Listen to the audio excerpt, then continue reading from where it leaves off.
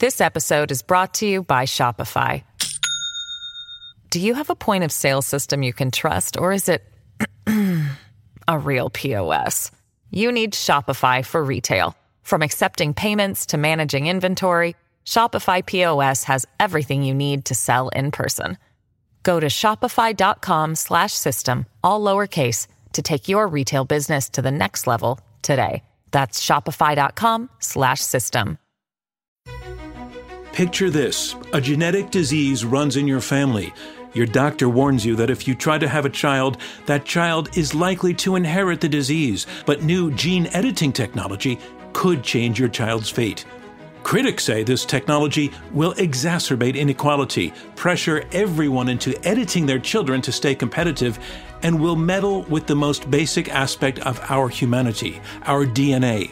Others say with safeguards against abuse, this technology could benefit us in a host of ways. In that context, we debate this question: should we use gene editing to make better babies?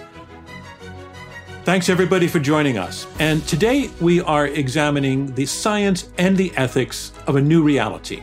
The fact that we humans now have the capability, and perhaps we should call it the power, to change our DNA. All because of stunningly fast developments in the field of gene editing.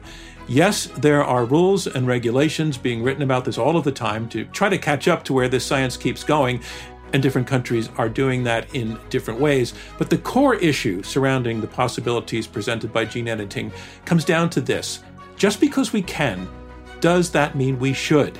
That is the debate we're launching right now. I'm John Donvan, and this is Intelligence Squared. Okay, everybody, you have a duty to perform here now, and that is to judge this debate, to tell us which side you feel argued most persuasively. We're going to ask you to cast a vote on our motion, use gene editing to make better babies, before you've even heard any of the arguments.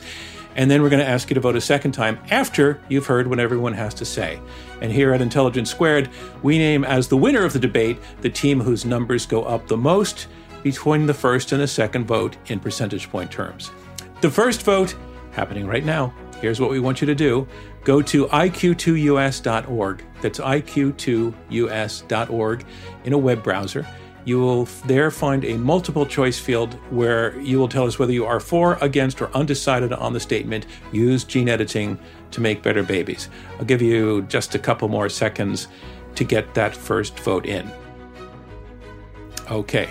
I think you've done it. So now it is time to meet your debaters. Arguing for the motion, use gene editing to make better babies, is George Church, renowned geneticist who helped develop the first direct genomic sequencing method, which led to the Human Genome Project. His partner, Amy Webb, founder of the Future Today Institute and author of The Genesis Machine. Opposing them, Françoise Baylis, a leading bioethicist and philosopher whose research extends to heritable human genome modification. Her partner, Marcy Darnofsky, executive director at the Center for Genetics and Society, who has written extensively about the politics of human biotech. And now, here we are all together. I want to thank everybody for joining us for this Intelligence Squared US debate. Great. Thank you. It's great to be here. So let's move on to round one, and round one is comprised of opening statements from each debater in turn. These statements will be 4 minutes each. Again, our motion is use gene editing to make better babies. And speaking first in support of the motion, here is George Church. George, the screen is all yours. Thank you. The answer is yes, we should use gene editing to make better babies. Unpacking this a little bit, gene editing includes subtracting, adding, or substituting DNA in cells. Our debate topic very notably does not mention heritable or germline. To make better babies means making them healthier, as in, how is your baby feeling better today? This debate is not about, can anything go wrong? Of course, it could go wrong. But rather than banning cars completely, we regulate. We minimize risk via airbags, children's car seats, and speed limits. Benefits must outweigh the harm. Similarly, we've been working very hard to minimize potential risks of gene therapy and editing, the negatives, off-target effects, slippery slopes to unneeded enhancements, high costs, and high unknown impact in unconsented future generations. This debate is about, given extensive safety improvements and testing, will we accept FDA-approved use of gene editing in babies? In fact, do we approve of gene editing that is already happening to make babies better? For example, CAR-T anti-cancer therapies involve gene editing babies as young as 7 months. AstraZeneca and Sputnik COVID-19 vaccines are adenoviral capsid delivery of DNA, which via maternal antibodies protect babies. Note that the cost of these can be as low as $2 a dose, which is a big step towards equitable access, which I know is an issue. Even earlier in life are prenatal gene therapies. These have been tested since 2018 for Gaucher's disease, in which babies would otherwise die in 2 years. Many serious de novo genetic diseases in babies are undetectable in parental genomes. For example, Rett syndrome, which also has a gene therapy in testing. So we need to do this independent of the parental risk. Any one of these 4 examples, CAR-T, COVID, Gaucher's, and Rett, should be sufficient to settle this debate. But what if we feel obliged to also consider heritable changes or enhancements, despite both topics absent in the debate title? If so, then consider the scenario of a human-specific disease without effective vaccines and with persistent and emerging drug resistance over decades, as, for example, HIV and malaria. Germline editing of one or more proteins could make our cells more chimpanzee-like and hence make us resistant with few or no side effects, as is seen in nature for HIV and malaria, where chimpanzees are resistant to our particular form. Rather than a ban on FDA-approved gene editing, as we have now in certain cases, we need to encourage a culture of whistleblowing on inappropriate use. Current laws did allow criminal punishment of 3 people so far, but these laws do not necessarily prevent future abuses of the same nature or prevent covert governmental use. So this is what we should emphatically resist, while just as emphatically encouraging carefully regulated clinical trials on gene editing to prevent childhood diseases. So please vote yes for ethical, cautious gene editing to make better babies. George, for people who don't know the terminology, can you please just take a moment to define germline for us? Germline gene therapy would be something that affects not just the individual, but affects subsequent generations. Is heritable is another term. Somatic gene therapy would be something that only affects the current generation as far as we know. That's the distinction. Thanks very much, George Church. Our next speaker will be speaking against the resolution. Here is Marcy Donofsky. Marcy, the screen is yours. Thank you, and thanks to Intelligence Square for organizing this important conversation. So to be clear, I'm going to be talking about reproductive or heritable gene editing, which I think is what most people understand when you're talking about making better babies, and which is what the policy debate that's been going on is really about. So my strong belief is that using gene editing this way in an attempt to make so-called better babies would be both wrong and dangerous. It would be wildly unsafe for those babies. Certainly that's true now and probably always. And it would have the terrible effect of exacerbating our already horrendous social and economic inequalities. In fact, it would throw open the doors to new kinds of social injustice. And on top of that, heritable or reproductive gene editing isn't needed for any medical reason. That's the justification that's typically given, but it's weak at best. Let's take a look at that. Say that you have a harmful gene variant and you want to make sure your children don't have the disease that it causes. Here's the thing. You can already do that, and you don't have to muck around in your future children's DNA to accomplish it. In fact, everyone with a disease-causing gene can have children unaffected by it by using donated eggs or sperm. And very nearly everyone in that situation can have unaffected children who are also genetically fully related to both members of a heterosexual couple by using a safe and established embryo screening and selection technique. Now, it's important to say that embryo selection isn't itself ethics-free. it does raise thorny questions about what kind of people we'll welcome into our world. But using gene editing to create future children and future generations would amplify these concerns many times over and would carry additional grave social risks and safety risks. What reproductive gene editing does make possible is attempts at human enhancement. And even if those attempts weren't successful in biological terms, the perception that genetically modified children are biologically better than others would make the already obscene inequalities of our society much, much worse. And that is the likely societal consequence of attempts to create better babies, even if those attempts are well-intentioned. Now, some proponents of heritable gene editing, like George Church, for example, are open about wanting to eventually use it for enhancements.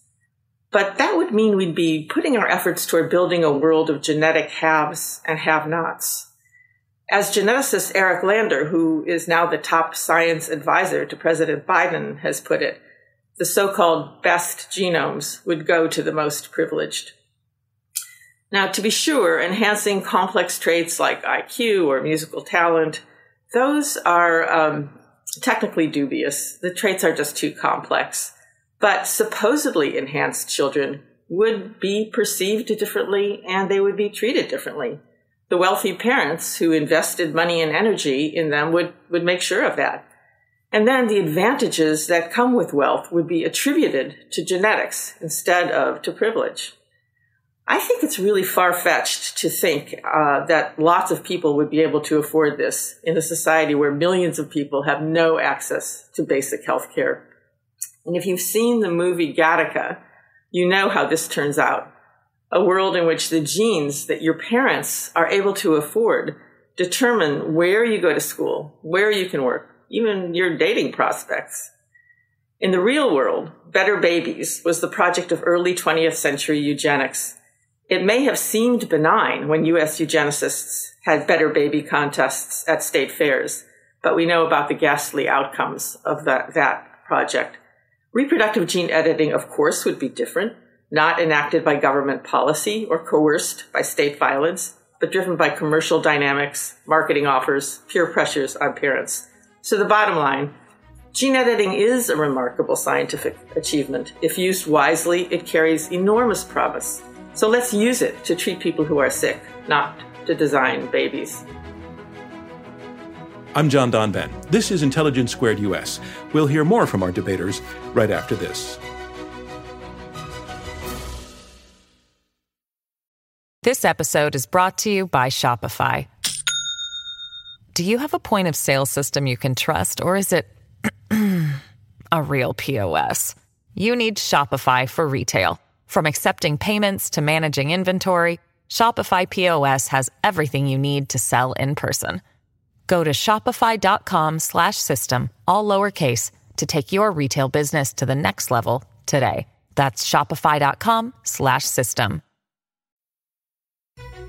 Welcome back. I'm John Donvan, and this is Intelligence Squared US. Let's jump right back into our discussion. Next up on the screen with an opening statement in support of the motion, use gene editing to make better babies, here is Amy Webb. Amy, it's your turn. John, thank you so much. And I would like to appreciate and thank the Intelligence Squared community for allowing us to engage in one of the most important and enduring debates of our time. And Marcy, I really appreciated your thoughtful remarks. In his opening remarks, you heard George make the case for ethical, cautious gene editing. And I'd like to venture a little deeper into the reasons why gene editing should not only be allowed, but that we ought to champion gene editing right now. We are living through an inflection point in humanity. We can now read and debug the code of life. There are 3 reasons why we ought to further develop this miraculous technology. First, nature is literally full of bugs. The natural world is riddled with errors and mutations. Millions of babies are born each year with errors in their biological code, awful mutations that cause diseases like Tay-Sachs disease and cystic fibrosis. Until recently, there was no way to know in advance if an embryo had that mutated code. Gene editing allows us to make corrections in that code and to prevent it entirely. If we can prevent human suffering, we are morally obliged to do so. Second, humans, in our current form, are vulnerable to external threats like novel viruses. It's plausible that SARS-CoV-2, which causes COVID-19, will become endemic, like influenza.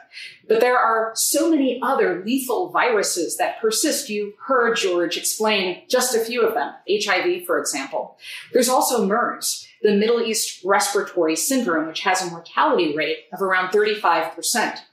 Gene editing makes us less vulnerable to the 1,500 or so species of pathogens to humans that we know today, and the billions of pathogenic viruses, protozoa, organisms that luckily we haven't encountered yet. Gene editing makes us more resilient. Third, humankind needs optionality. The resolution that we are affirming today is that we should use gene editing to make better babies. The survival of our species requires intervention. Humankind is part of a larger biological ecosystem, Earth, one that's changing faster than we are evolving naturally on our own. It's improbable that the world's largest economies will ever align on CO2 reduction, geoengineering, or other climate mitigation strategies. Gene editing will at some point give us the chance to make edits and upgrades to enable us to live comfortably in our communities. Now, today, you are likely to hear our opponents say some pretty scary things. In fact, you've already heard some pretty scary things. Marcy has already talked about wildly scary potential outcomes. A future in which we have Gattaca-like haves and have-nots, where rich people get to create designer babies, the way that you would walk into a Build-A-Bear workshop in the mall and select all the traits that you wanted to include in your baby. There is no evidence, and you will hear George and I say this over and over again, that there is no evidence to support the claim that gene editing will benefit the wealthy specifically. In fact, there is ample data and ample evidence to support the contrary. I'm here, along with George, to make the case that gene editing can be safe, but I'm not a geneticist. I'm a quantitative futurist. I'm a social scientist. And I use quantitative and qualitative data to build scenarios that model next-order outcomes. So I'm here to help you understand the dangers of catastrophizing. There is no way to predict the future. It is statistically and mathematically impossible when we are looking at something with as many variables as the futures of life, where an unknown number of variables under no one person's control are at play. We cannot accurately predict the future, but that does not give us license to speculate wildly about what might happen, like assuming that gene editing will inevitably lead to catastrophic outcomes.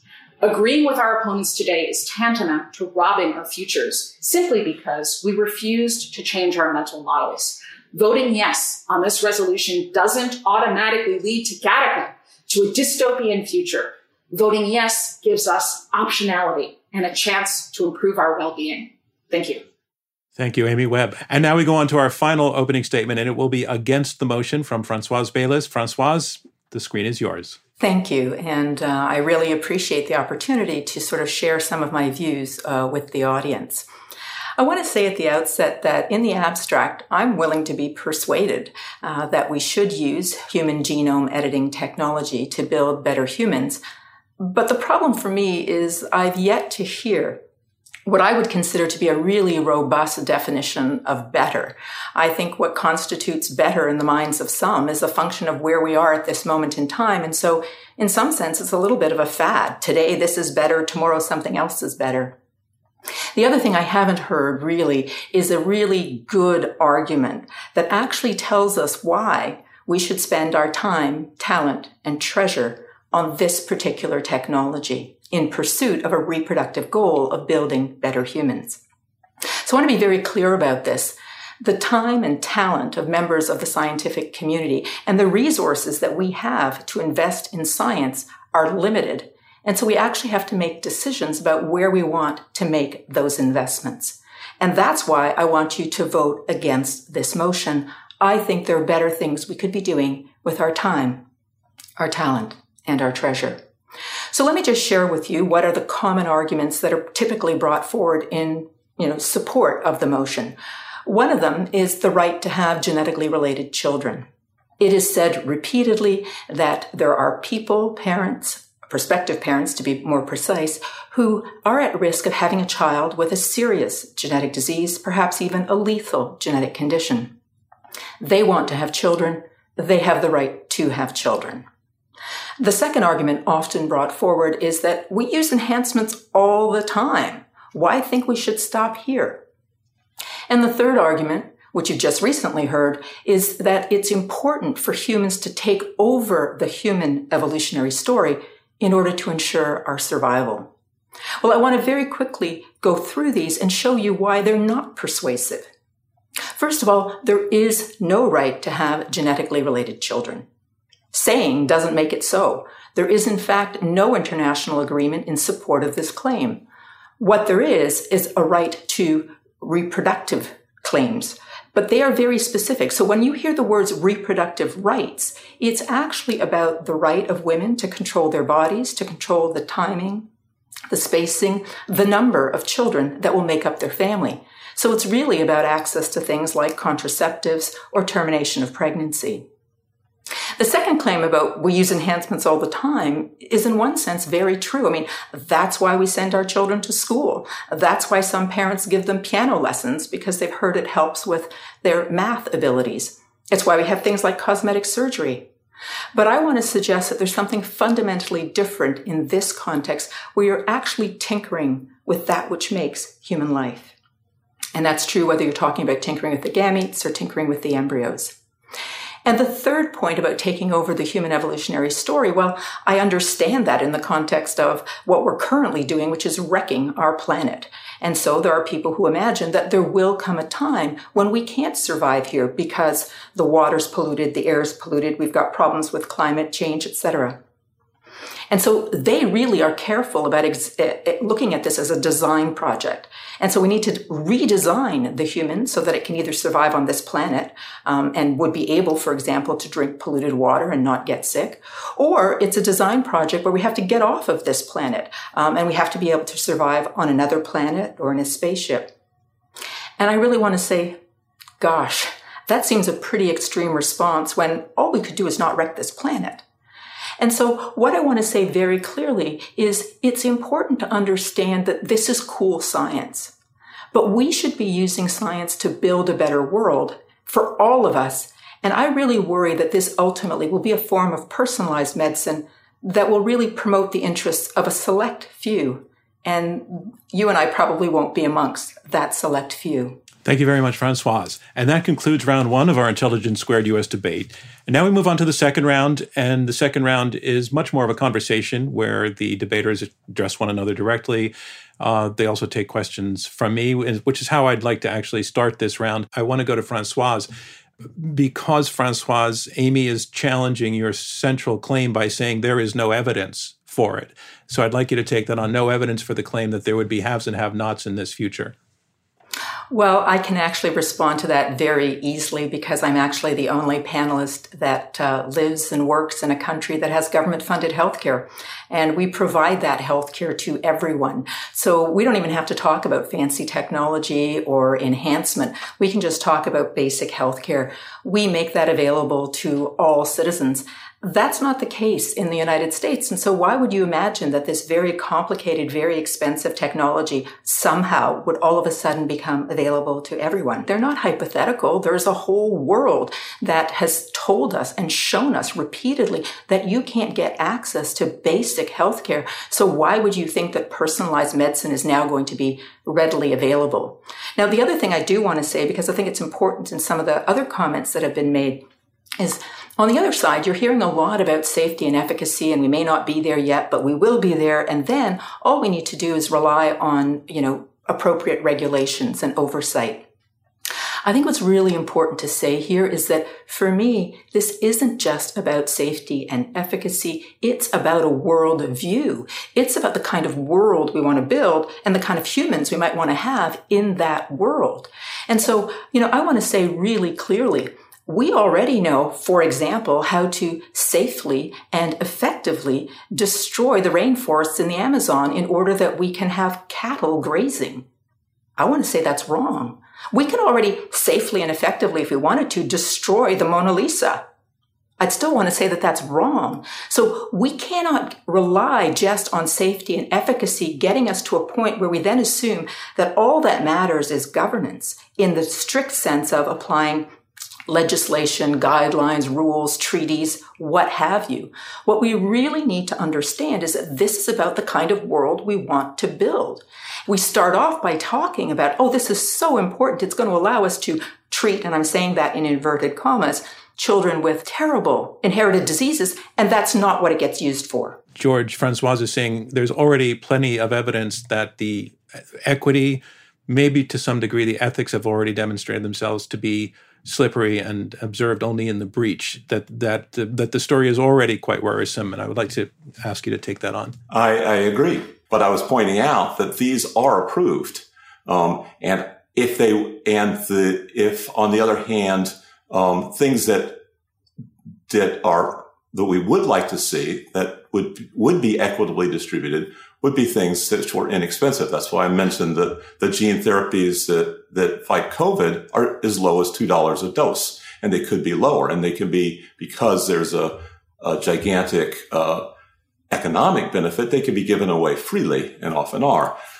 That's the sort of thing that would be acceptable, I think, is something where there's a strong health consequence, and it can be distributed globally. We're not looking for all the ways this can go wrong, as I said. We're looking for the few cases where it could go right. Well, Marcy, hearing what George has to say, is there really that much difference between your position on this resolution and his?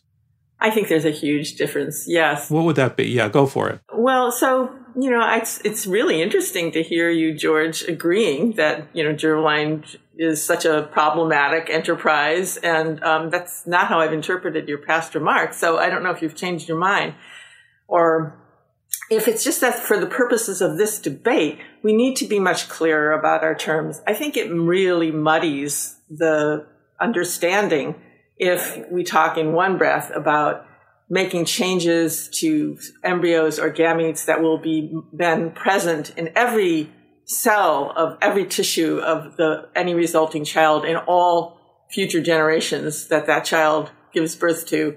That's heritable or reproductive or germline gene editing. Using gene editing to produce vaccines or even to produce gene therapies that alter the tissues of an existing patient, those are really different things, apples and oranges. They're considered that way in the debate. They're considered that way in policy. And for the purposes of our conversation today, I think it's really important to keep that distinction quite clear. Amy, I'd like you to jump in and take on a question that has to do with more geopolitical kind of presentation here. And that is that while it has already been pointed out that governments are not the only agents in this whole process, governments are agents in this process. And we're in a world where we can certainly imagine that certain governments would commit to improving through gene editing, through inheritable gene editing, their citizens' health, their intelligence, their resilience, their physical strength in order to be competitive in the world stage. I want to ask you to take that on. Do you think that is a realistic scenario? Do you think it is one to be concerned about? Is it one that you think that we would want to be responding to? I think the answer to that is yes. Listen, the United States and China are two of the world's largest economies, certainly in one of the largest innovation ecosystems, where science and technology are flourishing in different ways. And unfortunately, oftentimes the technology and science become embroiled in politics. Now, you've heard Marcy and Francoise talk about regulatory frameworks that exist around the world, but there is still quite a bit of disagreement in different countries on how to approach some of this going forward. There's also some alignment in unusual places. So in Germany, There's the German Ethics Council exists to some degree because of experimentation that took place under the Nazi regime in World War II. Even they have started to come forward and, imagine a future in which germline editing that's regulated, that exists within boundaries. So none of us here today are talking about unbridled experimentation, but a future in which this might be beneficial. So again, this isn't about enhancement for enhancement's sake or optimizing for optimization's sake. We've really left, our evolution up to serendipity and happenstance and chance until this point, and we have an opportunity to just think a little differently. Part of what I'm hearing today. But your opponents are saying that it would turn very quickly into enhancement for enhancement's sake. That if somebody don't have. Yeah, John, I get it. I hear that, and I hear this argument all of the time. Yeah. It's what I call the paradox of the present. We use what we have seen or heard previously and assume that is what's most likely to go forward. I model probabilities for a living. And at the moment, we don't have enough evidence supporting the claim that this will necessarily take a dystopian route. George has already, look, we all agree that there's a lot of danger here, but there's also opportunity, and the opportunity comes through thoughtful use, regulation, and frameworks. To sit back and pull the plug on all of this because we're not willing to come to the table and sort out what the regulation should look like is not, is dismissive. Well, I'm not sure your opponents are saying to pull the plug on this process, but I just want to check in with them. Françoise or Marcy, is your argument, let's stop this? We're not, no one is arguing that we stop gene editing. We believe, I think I can say for everyone here, that gene editing holds promise. And yes, it does have to be carefully regulated. And the many smart people who have thought over decades about how to regulate it have really come to the same conclusion. There's not disagreement between countries. There's disagreement within countries. Yes, there's disagreement within the scientific community, with many taking the position that is reflected in the motion, use gene editing to make better babies, and many, equal numbers, maybe greater, we don't know for sure, taking the opposite position, the position that I take, that Françoise take, that we should vote no on this resolution. More from Intelligence Squared US when we return. If you're struggling to lose weight, you've probably heard about weight loss medications like Wegovy or Zepbound, and you might be wondering if they're right for you. Meet PlushCare, a leading telehealth provider with doctors who are there for you day and night to partner with you in your weight loss journey. If you qualify, they can safely prescribe you medication from the comfort of your own home. To get started, visit plushcare.com/weight-loss. That's plushcare.com/weight-loss. plushcare.com/weight-loss. Welcome back to Intelligence Squared US. Let's get back to our debate. I agree.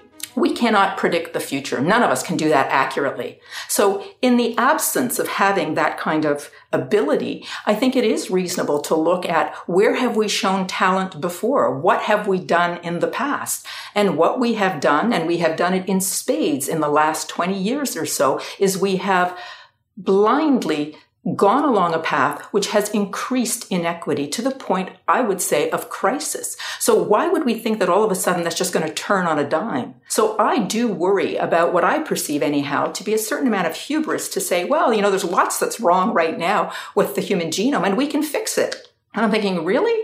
How do you get that confidence that you won't make a mess of things? And why is it unreasonable to predict that, no, everything is not going to go right? It could really go off the rails. It seems to me that both proposals are possible. Amy, go ahead. You're shaking your head. The issue is that the types of inequity that we're talking about are often brought into this debate, but there is very little evidence that would show that the future is one in which there's less equity because of this intervention. On the flip side, if we are in a position, which we are nowhere close to being, by the way, but if we are someday in the farther future in a position to do editing at scale, what would it have taken for that to be true? For one thing, it would take genomic databases that are orders of magnitude larger than we have today. And for that to have happened, we would need more people to agree to have their genomes sequenced and to participate in studies. At the moment, most of the people, most of those databases are fairly homogenous. So the current situation is that we have mostly Caucasian people from mostly wealthy countries who are in these databases to begin with. But Amy, you're making our point. You're making our point. This is like the proof that there will be inequity. I would love to finish my thought because there's something subtle here that I think gets missed in this conversation. If we take a much longer view over many more years, what we have is an opportunity to bring inclusivity into the current processes. And on the other side of that, if we have therapies, at the moment, we don't have structures in place for who would pay for anything. What we know to be true today is that we have a therapy that's been covered by governments. And in the United States, we don't have nationalized healthcare. We have free vaccines. The reason that the inequality exists is not socioeconomic. There are data proving that out. It has to do with misinformation. It's because I disagree. We're all free to disagree with each other, but please somebody show me the data to support those claims. Data is what I work with for a living.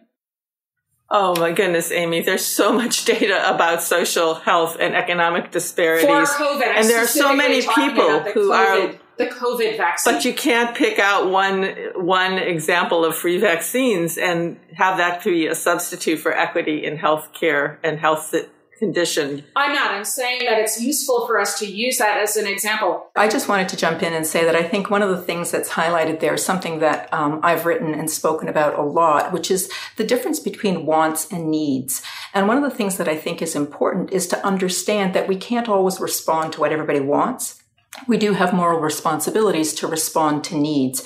And so I think the thing that's really interesting is where does family making fit in that kind of a conversation? So I think a lot of people want to become parents. A lot of people want to have genetically related children.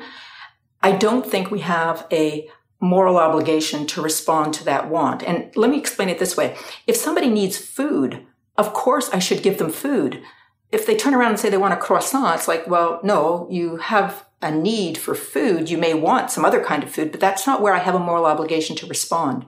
And so in that context, I think it's really important to think about ways that you might offer therapies, perhaps even, genetic therapies to your child who's born and perhaps has a genetic condition that could be treated, as contrasted with selecting in advance traits that you think are desirable and then putting this together to try to make what you think is the better baby. And I want to make one more point, which is that there are places that have already started to advertise this. There's a couple of clinics, I think unscrupulous clinics, and I'm quite convinced that they can't actually provide anything that they say they would provide, but they're proposing to use CRISPR to do things like change skin color, change hair color, and increase breast size.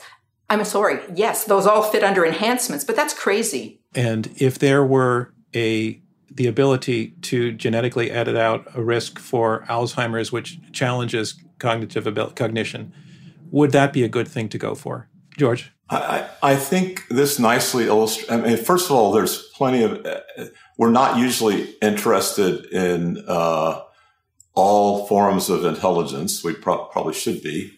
It's very often a very narrow thing that people would want. And they're very narrow types of intelligence have been shown to be fairly easily manipulated in animals. I think the place where we should be drawing the line is where Françoise was saying about worldview and what we actually want to do and outcomes rather than mechanism by which we achieve those outcomes. So what worries me is that we will develop drugs and gene therapies that will address Alzheimer's in adults, and they will be used off-label for enhancing intelligence in adults. And then we will truly have the imbalance and the social divide that we're trying to avoid with this arbitrary line in the sand. So can I just interject? Because I actually would like to offer a response to both formulations of your question. The first one was, about increasing intelligence and IQ. And at the time, in response, I thought the only way I would have to answer that question is to refer people to Jonathan Glover, a philosopher who, when asked that kind of question, said, of course, yes, we need to do that. Why? Because we're too stupid to stop wars. And so what that already tells you is that the focus is on what's the goal, what's the objective. And so in that context, it wasn't about getting a competitive advantage. It's about how we make the world a better place. And we're not doing a very good job of it right now. And then you reframed it in terms of Alzheimer's. And one of the things that, I wanted to share is that my mother passed away of Alzheimer's disease, and our family lived with that through a period of about 10 years. It was very difficult. It was very challenging. It was hurtful. My mother was a very strong and powerful woman, and I thought this is a terrible way for her to exit this world. And yet at the same time, I think I'm a better person for having lived through that experience. And I wanted to say that in the context of having challenges that we have to face and overcome, and sometimes they're very deep and hurtful, but they make us who we are, and they make for the rich diversity. And I think we ought to be worried about trying to always massage things in the world so that we're better off in some sense. And again, it's that question, what does it mean to be better? Well, very, very profound way to finish round 2. I want to thank all of you for the conversation we just had. And now we move on to round 3. And round 3 will be comprised of opening statements by each debater in turn. They will be 2 minutes each. And first to speak in support of the resolution is George Church. George, once again, the screen is yours. Thank you. I want to make sure that we're not confused between somatic and germline. I'm using vaccines as an example of something where we can create equitable healthcare, not as an example, and some of them do involve gene therapy, but somatic gene therapy. The germline, I consider that there is a possibility that we have not ruled out that germline could have a similar equitable response to an emerging and an emergency use. To that point, all humans since 1978 are enhanced relative to our ancestors with respect to smallpox. All of us, not just the rich. Our parents' immune cell DNA was altered, not the germline. 1 person in a million vaccinated did die of side effects. Subsequent generations were not consented. But are we grateful for this, arguably the only equitably distributed technology in history? Yes, I think most of us are grateful. Would we do the same for malaria or another disease like it? Yes, I think we would. Even if it involved gene editing, yes, germline, I think the jury is out. Would we use or continue to use gene editing for CAR-T, COVID, Gaucher's, Rett, etc.? I would say yes. Germline, you decide. But please vote yes. There are reasons to use gene editing to make better, healthier babies. Thank you, George Church. Our next speaker will be making her closing statement against the motion. Here is Marcy Darnofsky. Marcy, your turn again. Thanks, John. So the motion today is use gene editing to make better babies. And what do we mean by better babies? How do we imagine what better babies would look like? Well, I have a collection of magazine covers that feature pictures of so-called better or designer babies. And these magazines include mainstream weeklies like Time, women's magazines like Cosmopolitan, and popular science magazines like MIT Technology Review. And the babies that they used on their front covers are supposed to sell magazines, of course, but they do that by illustrating what the imagination today of heritable gene editing looks like. And all these babies have some things in common. Every one of them has blonde hair, blue or green eyes, fair skin. And I think that reflects a likely future if we allow gene editing to make better babies. And it's why we should keep the door shut. Finally, I want you to imagine a world where newborns are labeled as good or bad, better babies or not better babies, based on the DNA that was sold to their parents at the fertility clinic. This would be a world where the wealthy buy genetic privileges for their children and pile those on top of their other advantages. And now we can imagine a really different world where children are all born with an open future, with their lives full of possibility, where society's resources go for providing all children with clean air, clean water, basic health care. So please vote no on this motion. Voting no is a vote against opening the door to a new form of high-tech, market-driven eugenics. Voting no is in favor of using our social resources to develop new medical treatments for people who are sick. Let's use gene editing to treat patients, not to make supposedly better babies. Thank you, Marcy Darnofsky. Our next speaker will be speaking in support of the resolution, Use Gene Editing to Make Better Babies. Here is Amy Webb. Today's debate was not about designer babies. It was about improving health and health outcomes in a safe future way. Now, Marcy said earlier that we don't have evidence in some cases because we're talking about the future, which I deeply appreciate and agree with. But you also just heard Marcy describe a probable future of Aryan superchildren. Blonde hair, blue eyes, we keep seeing them over and over again on magazine covers. And what we know to be true is that that's not a foregone conclusion. It's simply artifacts from what already existed. We can develop guardrails to prevent against the future that she's describing. In fact, we do have data and we can build out models. This is what I do to explore next order outcomes. I asked you at the beginning to avoid catastrophizing so that we could have an open dialogue, not to use the past to predetermine what the future might look like. And I think we've succeeded today in helping unlock probably how you are thinking right now about what the futures of gene editing might look like.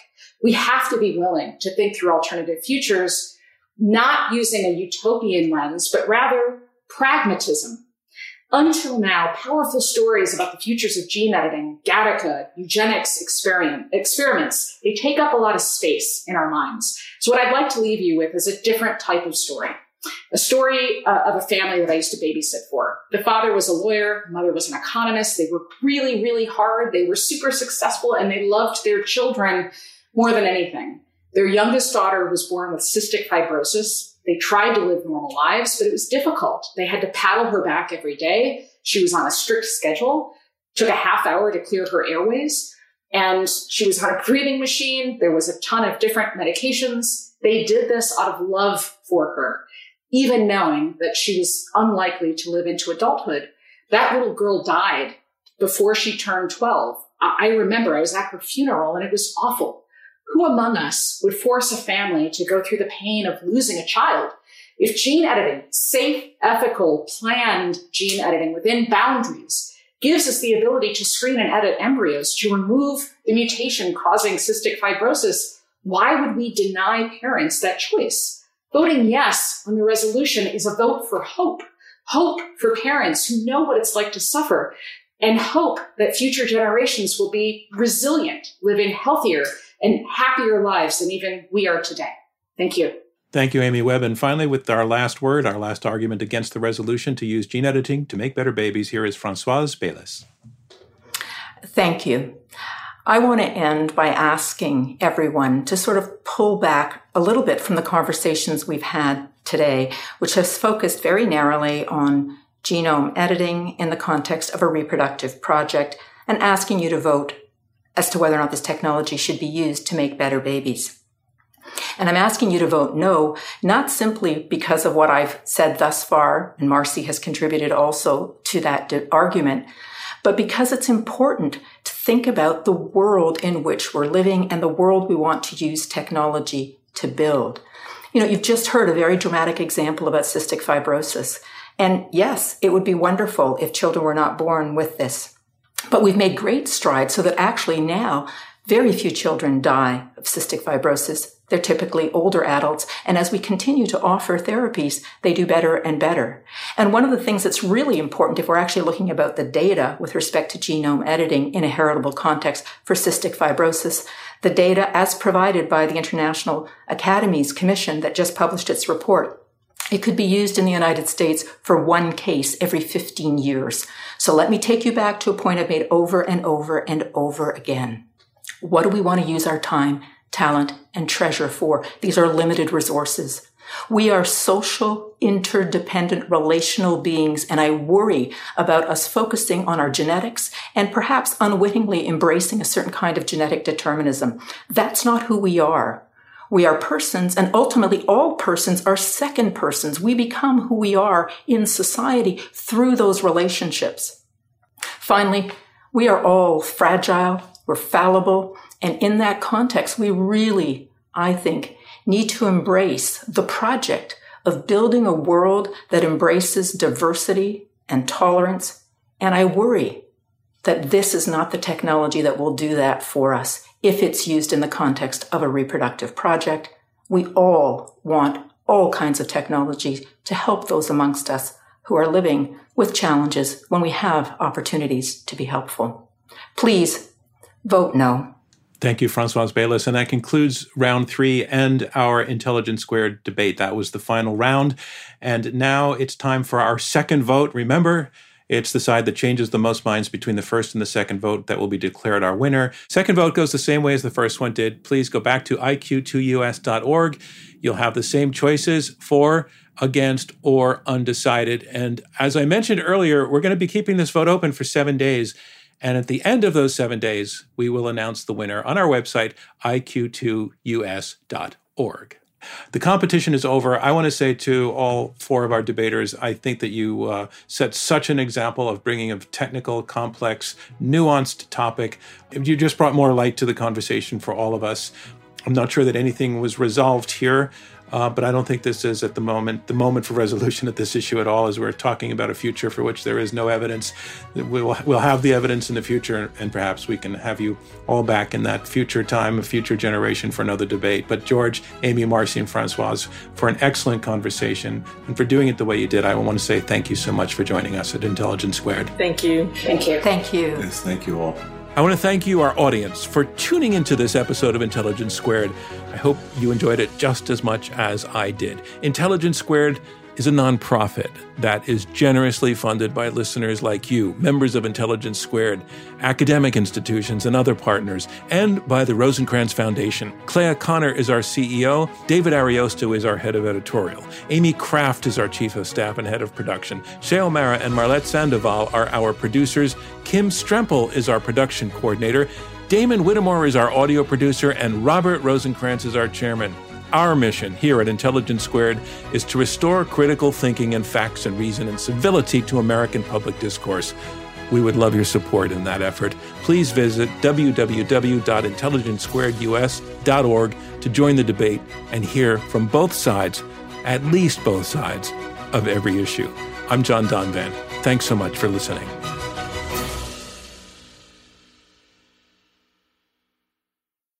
Sick of being upsold at gyms? My guy, you're currently a base member. For $90 more, I can upgrade you to our Shred membership. For $130 more, you'll be a Swole member. And for just $300 more, you'll reach Sweat Platinum. At Planet Fitness, you'll get energy without the upsell. Never pushy, always free fitness training and equipment for every workout. It's fitness that fits your budget. Join Planet Fitness for just $1 down and $10 a month. Cancel anytime. Deal ends Friday, May 10th. See Home Club for details.